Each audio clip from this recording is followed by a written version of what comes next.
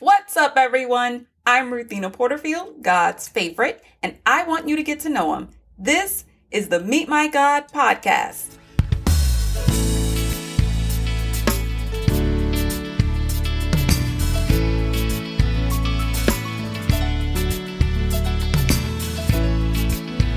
Today we meet God in Daniel chapter 11, verses 36 through 45.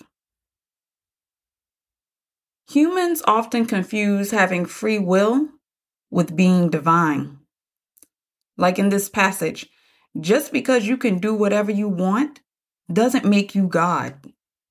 You may be successful in all that you do. People may even worship you, but God shares his title with nothing and no one. We are his creation. He is the creator. And when the gift of free will makes us forget that, the consequences of life will make us remember.